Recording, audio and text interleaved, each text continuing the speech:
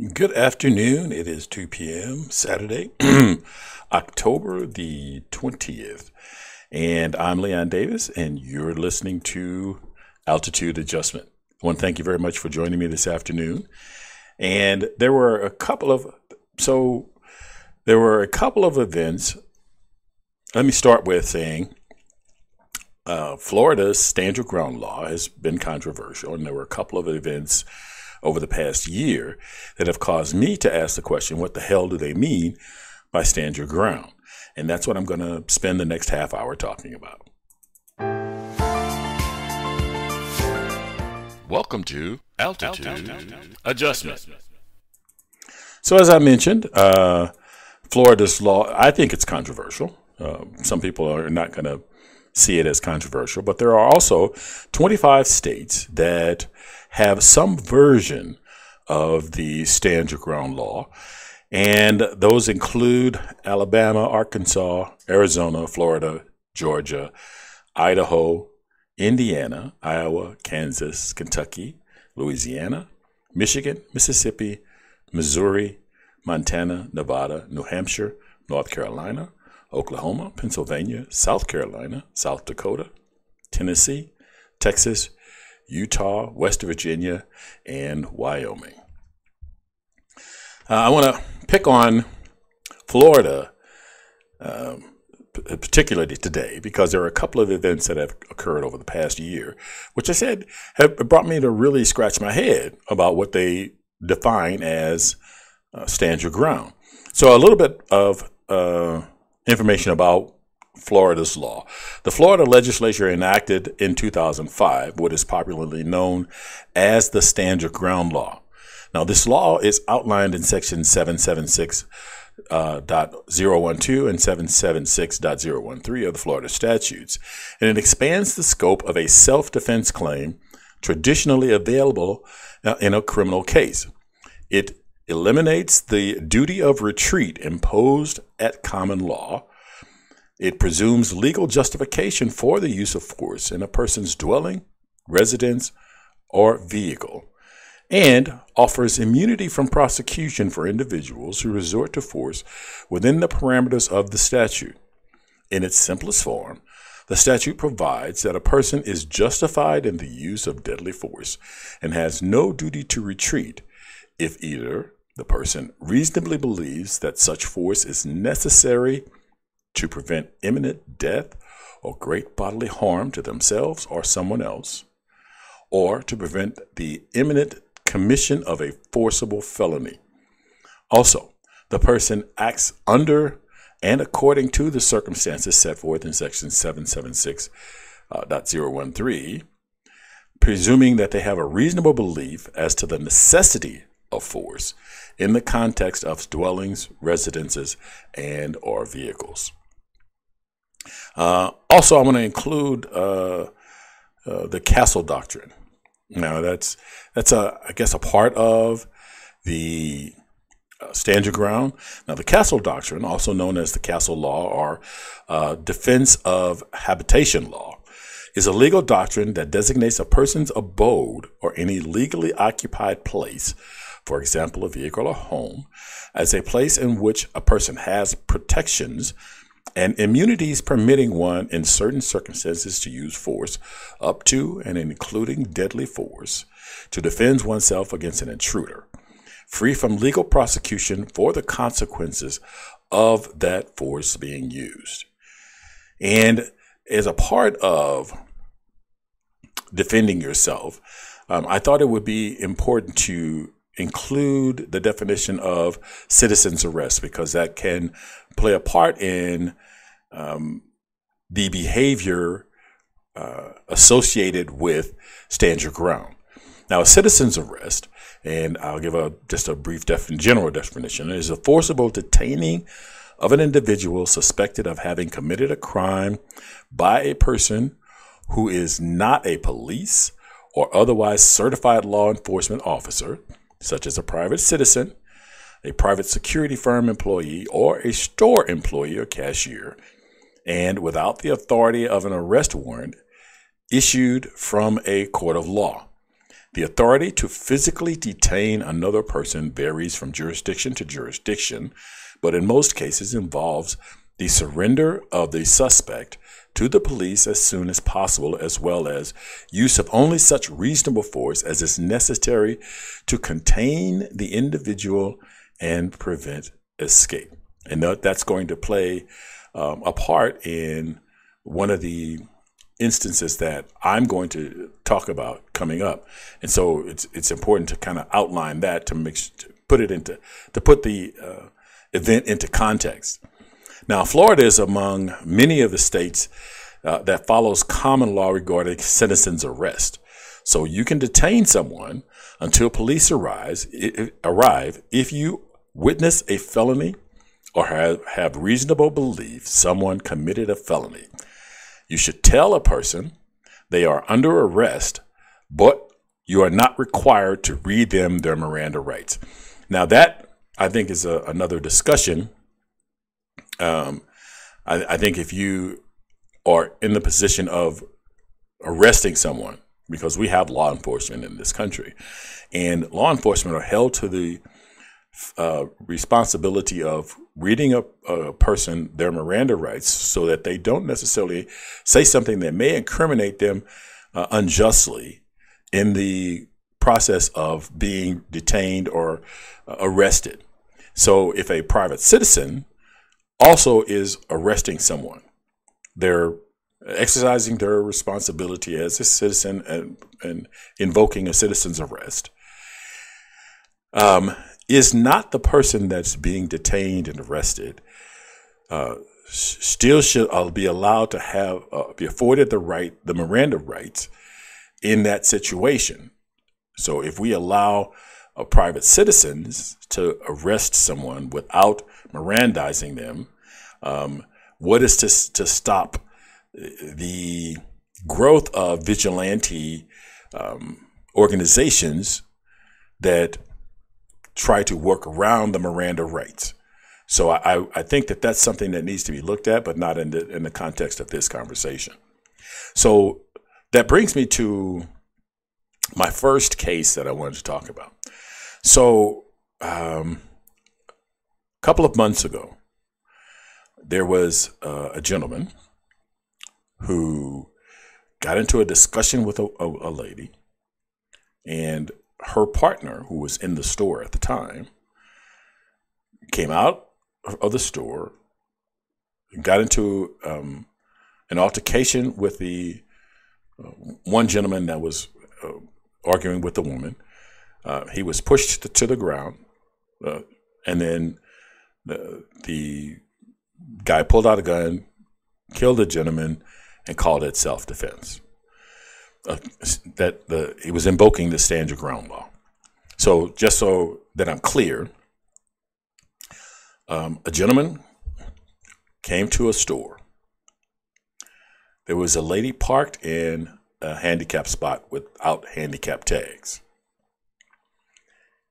The gentleman, and we'll call him gentleman A, got into an argument with the lady. The lady was accompanied by a gentleman, and we'll call him gentleman B. Gentleman B was in the store at the time. Gentleman B exits the store, notices that gentleman A is in a heated discussion with the lady that he was with. Gentleman B gets into a discussion with gentleman A and shoves gentleman A to the ground. Gentleman A then extracts a weapon, fires it, and kills gentleman B. And gentleman A claims this use of force was necessary under stand your ground. There are several things that I find a problem with that and the ability of that person to claim stand your ground. First, the gentleman A was not invoking a citizen's arrest. They were not attempting to arrest or in some way detain the woman because of whatever violation that he felt that she committed. We don't know if they didn't just not have their handicap tags displayed, if that was something that maybe they did have. And one of the things that seriously concerns me is that Gentleman A gets into a heated discussion with a woman that is not necessarily someone that he knows, not someone he's familiar with, and does not have a relationship with. And he gets into a heated discussion. So now this woman is probably fearful for her existence. Gentleman A has a weapon. While it is concealed, it is still in his possession and does affect his behavior. And he may become more aggressive because of that. And the woman, now fearful of her situation, maybe she's fighting back in a verbal way, verbally sparring with him. Because sometimes when people, especially, I'm going to say especially women, but a time when people are fearful, they believe that becoming more forceful in repelling their attacker will net them some kind of relief from the attack. So he's in a heated discussion with this woman.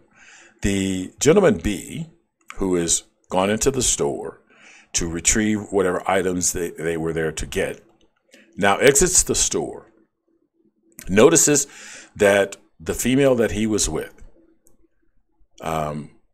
is in a heated discussion with a gentleman. And regardless of whether he confronted the individual as a defense of the woman or just because he felt that the gentleman was out of line about his defense of the handicap tag information, regardless of what reason he intervened with the gentleman A, the gentleman A at this particular point is the attacker. He is the aggressor. He's not implementing a citizen's arrest. He's not trying to act in a legal capacity other than putting forth his agenda. And he's being aggressive to someone who is probably going to be fearful of his behavior. It is the responsibility of the man who was with her, gentleman B, to protect this woman. And he felt that the gentleman A was so aggressive that to alter his behavior, there had to be some type of intervention. So gentleman A becomes the aggressor, is armed, and becomes the aggressor with someone, and then claims self-defense.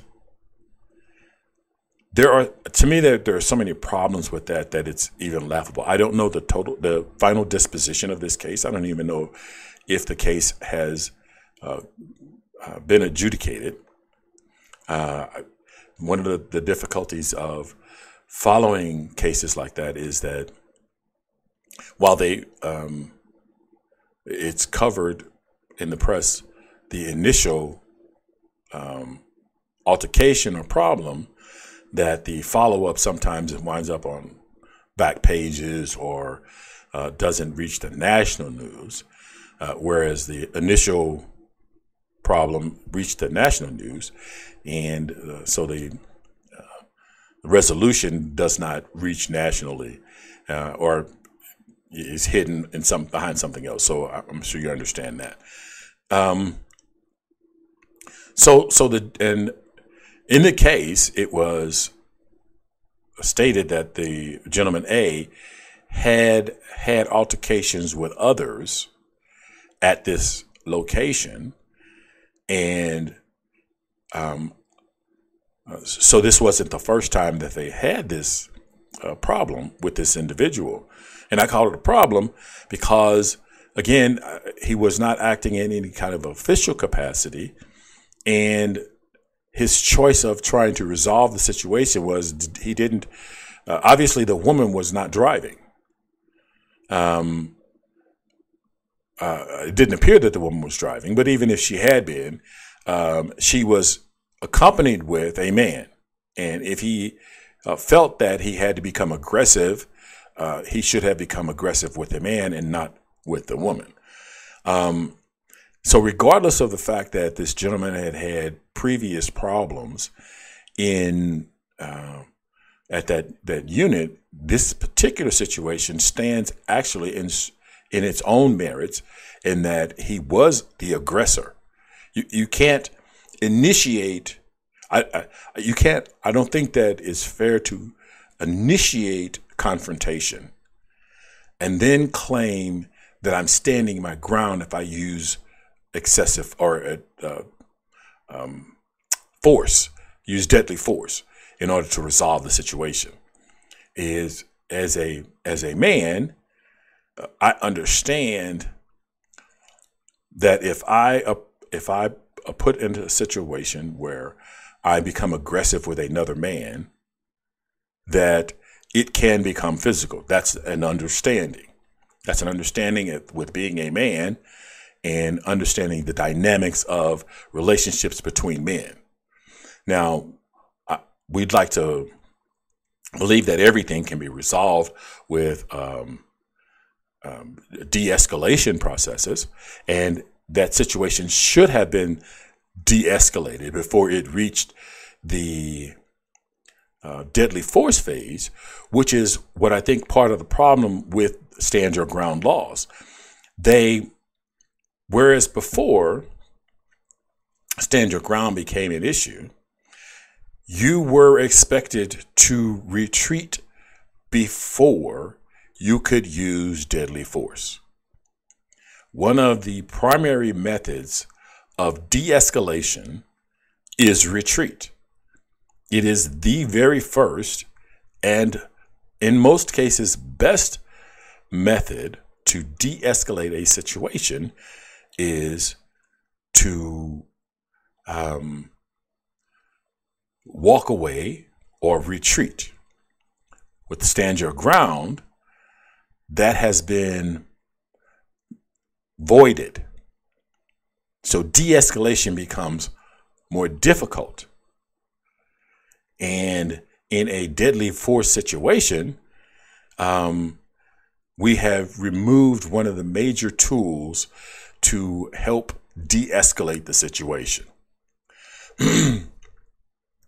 So the second incident was a business owner. Two gentlemen had entered a store. And this is a business owner. And two gentlemen had entered the store, and one of them had purchased an item, and the other person stole an item. Now, I'm not sure, and there's camera footage of the guy sticking the item, which was a hatchet, into his pants, and then trying to leave the store. So I don't know if the store owner saw the footage of the gentleman placing the object in his pants to steal it, or if he actually physically witnessed the guy putting the object in his pants and then trying to leave the store. Now, what occurred from that point was the gentleman, we'll call him Gentleman B. Gentleman B stuffed the item into his pants and turned, trying to exit the store. Gentleman A, the shop owner, pulled a weapon, grabbed Gentleman B to halt his exit from the business, and then proceeded to shoot and kill Gentleman B. Gentleman A, being the shop owner, shot and killed the gentleman who stuffed the item in his pants and was exiting the store. Now, I don't know at what point you can say imminent danger or imminent threat is someone who has stolen a hatchet small enough that they could put it in their pants, that they stole a hatchet, walked headed out of the store. Now, this is the definition of imminent danger. They're exiting from the store, and the shop owner believes they're in imminent danger. So my guess is they believe that somehow this person who stole the hatchet was going to exit the store, realized they didn't get enough of what they wanted to take, and was going to re-enter the store, a store which sells guns and ammunition. A store that sells guns and ammunition. This person was going to exit the store with a hatchet, then return into the store with the hatchet to facilitate further mischief and mayhem. And yet the shop owner claims stand your ground. In order for the shop owner to be in imminent danger, the assailant would have to be either headed in the direction of or making actions toward the shop owner. To shoot the perpetrator, the shop owner grabbed their shirt. I don't know in what universe you describe aggressive action as having your shirt grabbed, and you are the aggressor. But it is the intent of this shop owner to use the stand your ground. Now, this is not, and I talked earlier about the definition of the stand your ground is that it's a dwelling, residence, or your vehicle.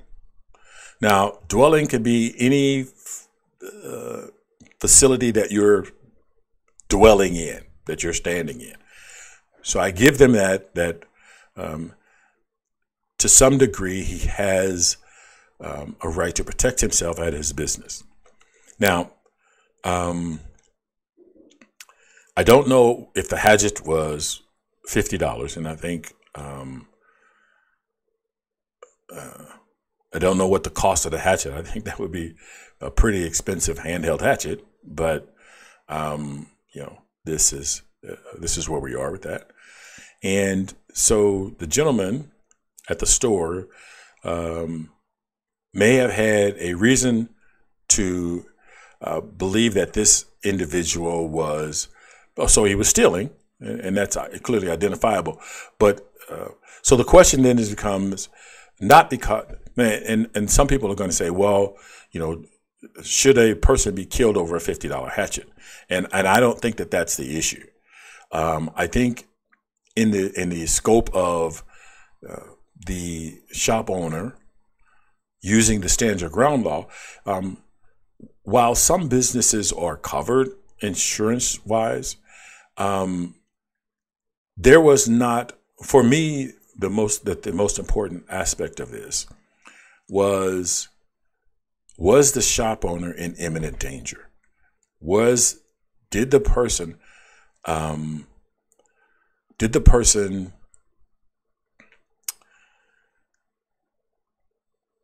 make aggressive movements toward the shop owner? Now, the shop owner could have been affecting a citizen's arrest, which I mentioned, which I defined earlier.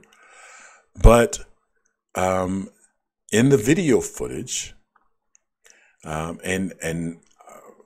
the story does not say that at any point the shop owner was saying to the person, "You're under arrest," or trying to facilitate an arrest. And it appears that the shop owner reacted and fired their weapon and killing this individual. And I don't think that instance lives up to the idea of stand your ground. And so I'm asking, what the hell does Florida define as stand your ground? Is it any opportunity to use lethal force where two people are engaged in a controversy? The man was leaving the shop. I don't know if because the gentleman was accompanied by their father. So the father actually, two men entered the store. One was the father, one was the son. The son being a 50-year-old man. So I'm assuming the father was probably in their 70s or better. I don't know if the person who purchased the father used a credit card or a check or any way to be identified after this transaction. If so, the father is buying something, he's using a credit card, he's using a check, he's using some form of ID, some form of way for you to identify that person beyond this instance. Whether or not you knew that it was a father-son relationship, two friends, my guess is when they entered the store together, there was some way to identify that they were together and that there would be some way connection that if you knew that the identity of one person, you could eventually find the identity of the other. Let's presume that they did not know each other. Two men entered the store at the same time. One did not know the other one. And one was buying something. Even at that stage, you have a witness.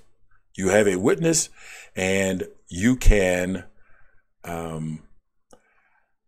at least get a description from the second gentleman who purchased something, and so that the police can then track down the thief. So there were alternative ways for that situation to be resolved and not use physical force, not use deadly force, pardon me. And so that's my concern with how the stand your ground laws are being used to justify killing.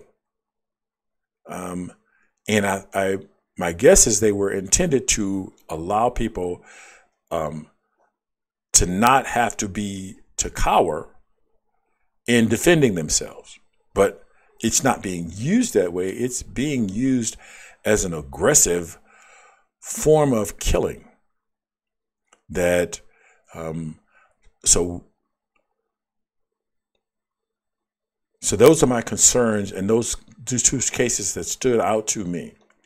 Some of the things that I thought about when putting together this show.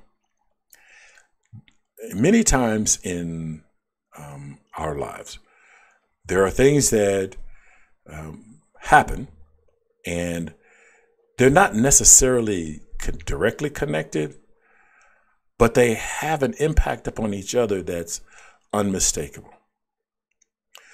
So I'm going to present a couple of ideas, and I don't want to say that they're necessarily connected, but they do have a sense of something there that can be a bit more sinister given an opportunity. So we have a big movement to, and they call it states' rights, and they call it pushing or not, or ahead. the term. They're pushing against the federal government. They don't want the federal government involved. So they want to eliminate the federal government. So when you eliminate the federal government, there's that nasty little thing we call the military.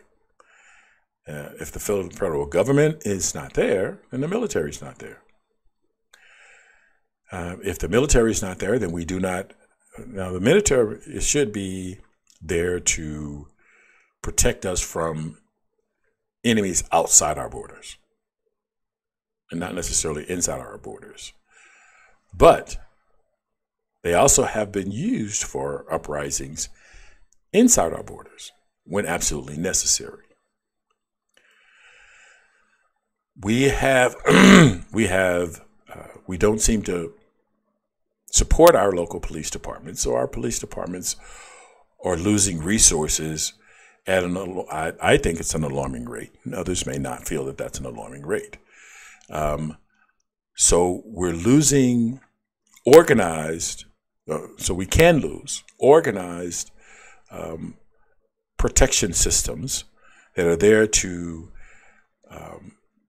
ensure law and order, while we have a growth in organizations that are paramilitary groups that were actually willing to take on the federal government,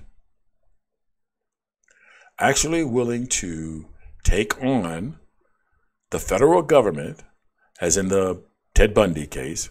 I think it was Ted. I could get my Bundys confused. So if I do, just know I'm thinking of the rancher. But actually willing to fight the federal government, fight police forces.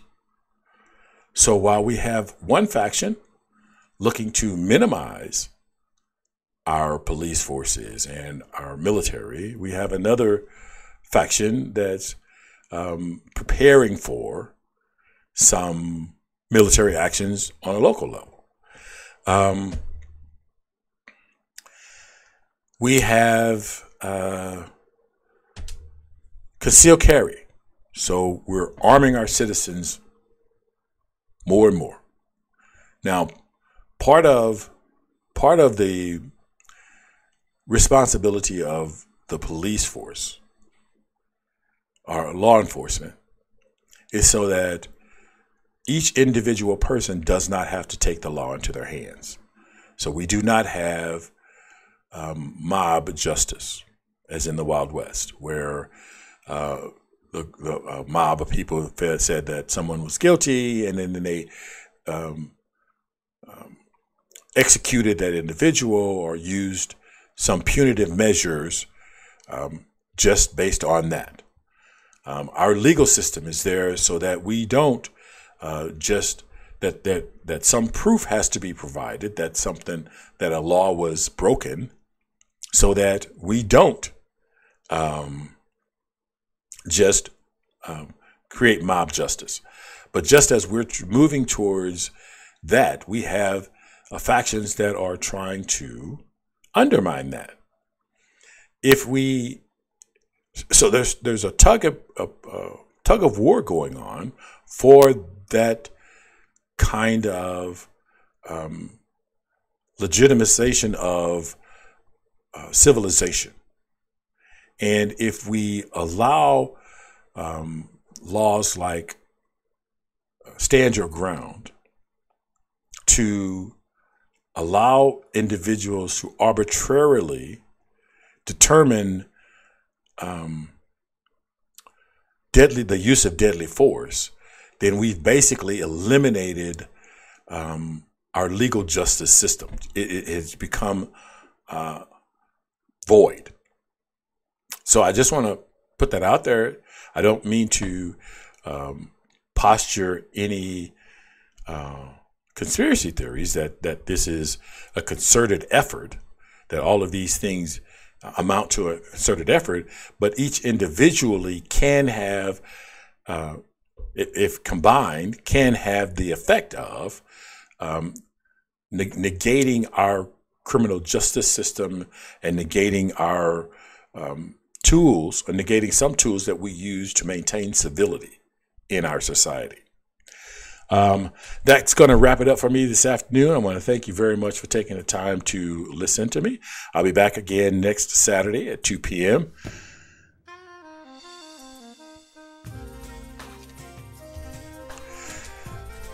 The video podcast is available on my YouTube channel.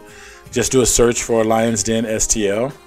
The audio podcast is available on Stitcher.com, Anchor.fm, the iTunes Store, the Google Play Music Store. And I ask you to consider supporting the podcast by visiting Anchor.fm/altitude-adjustment2. The internet is powered by your likes, shares, and comments, so please like, share, and comment on this and other episodes, because it really does matter. Remember, be cool, be calm, and above all, be careful, and look out for the other guy, because they may not be looking out for you.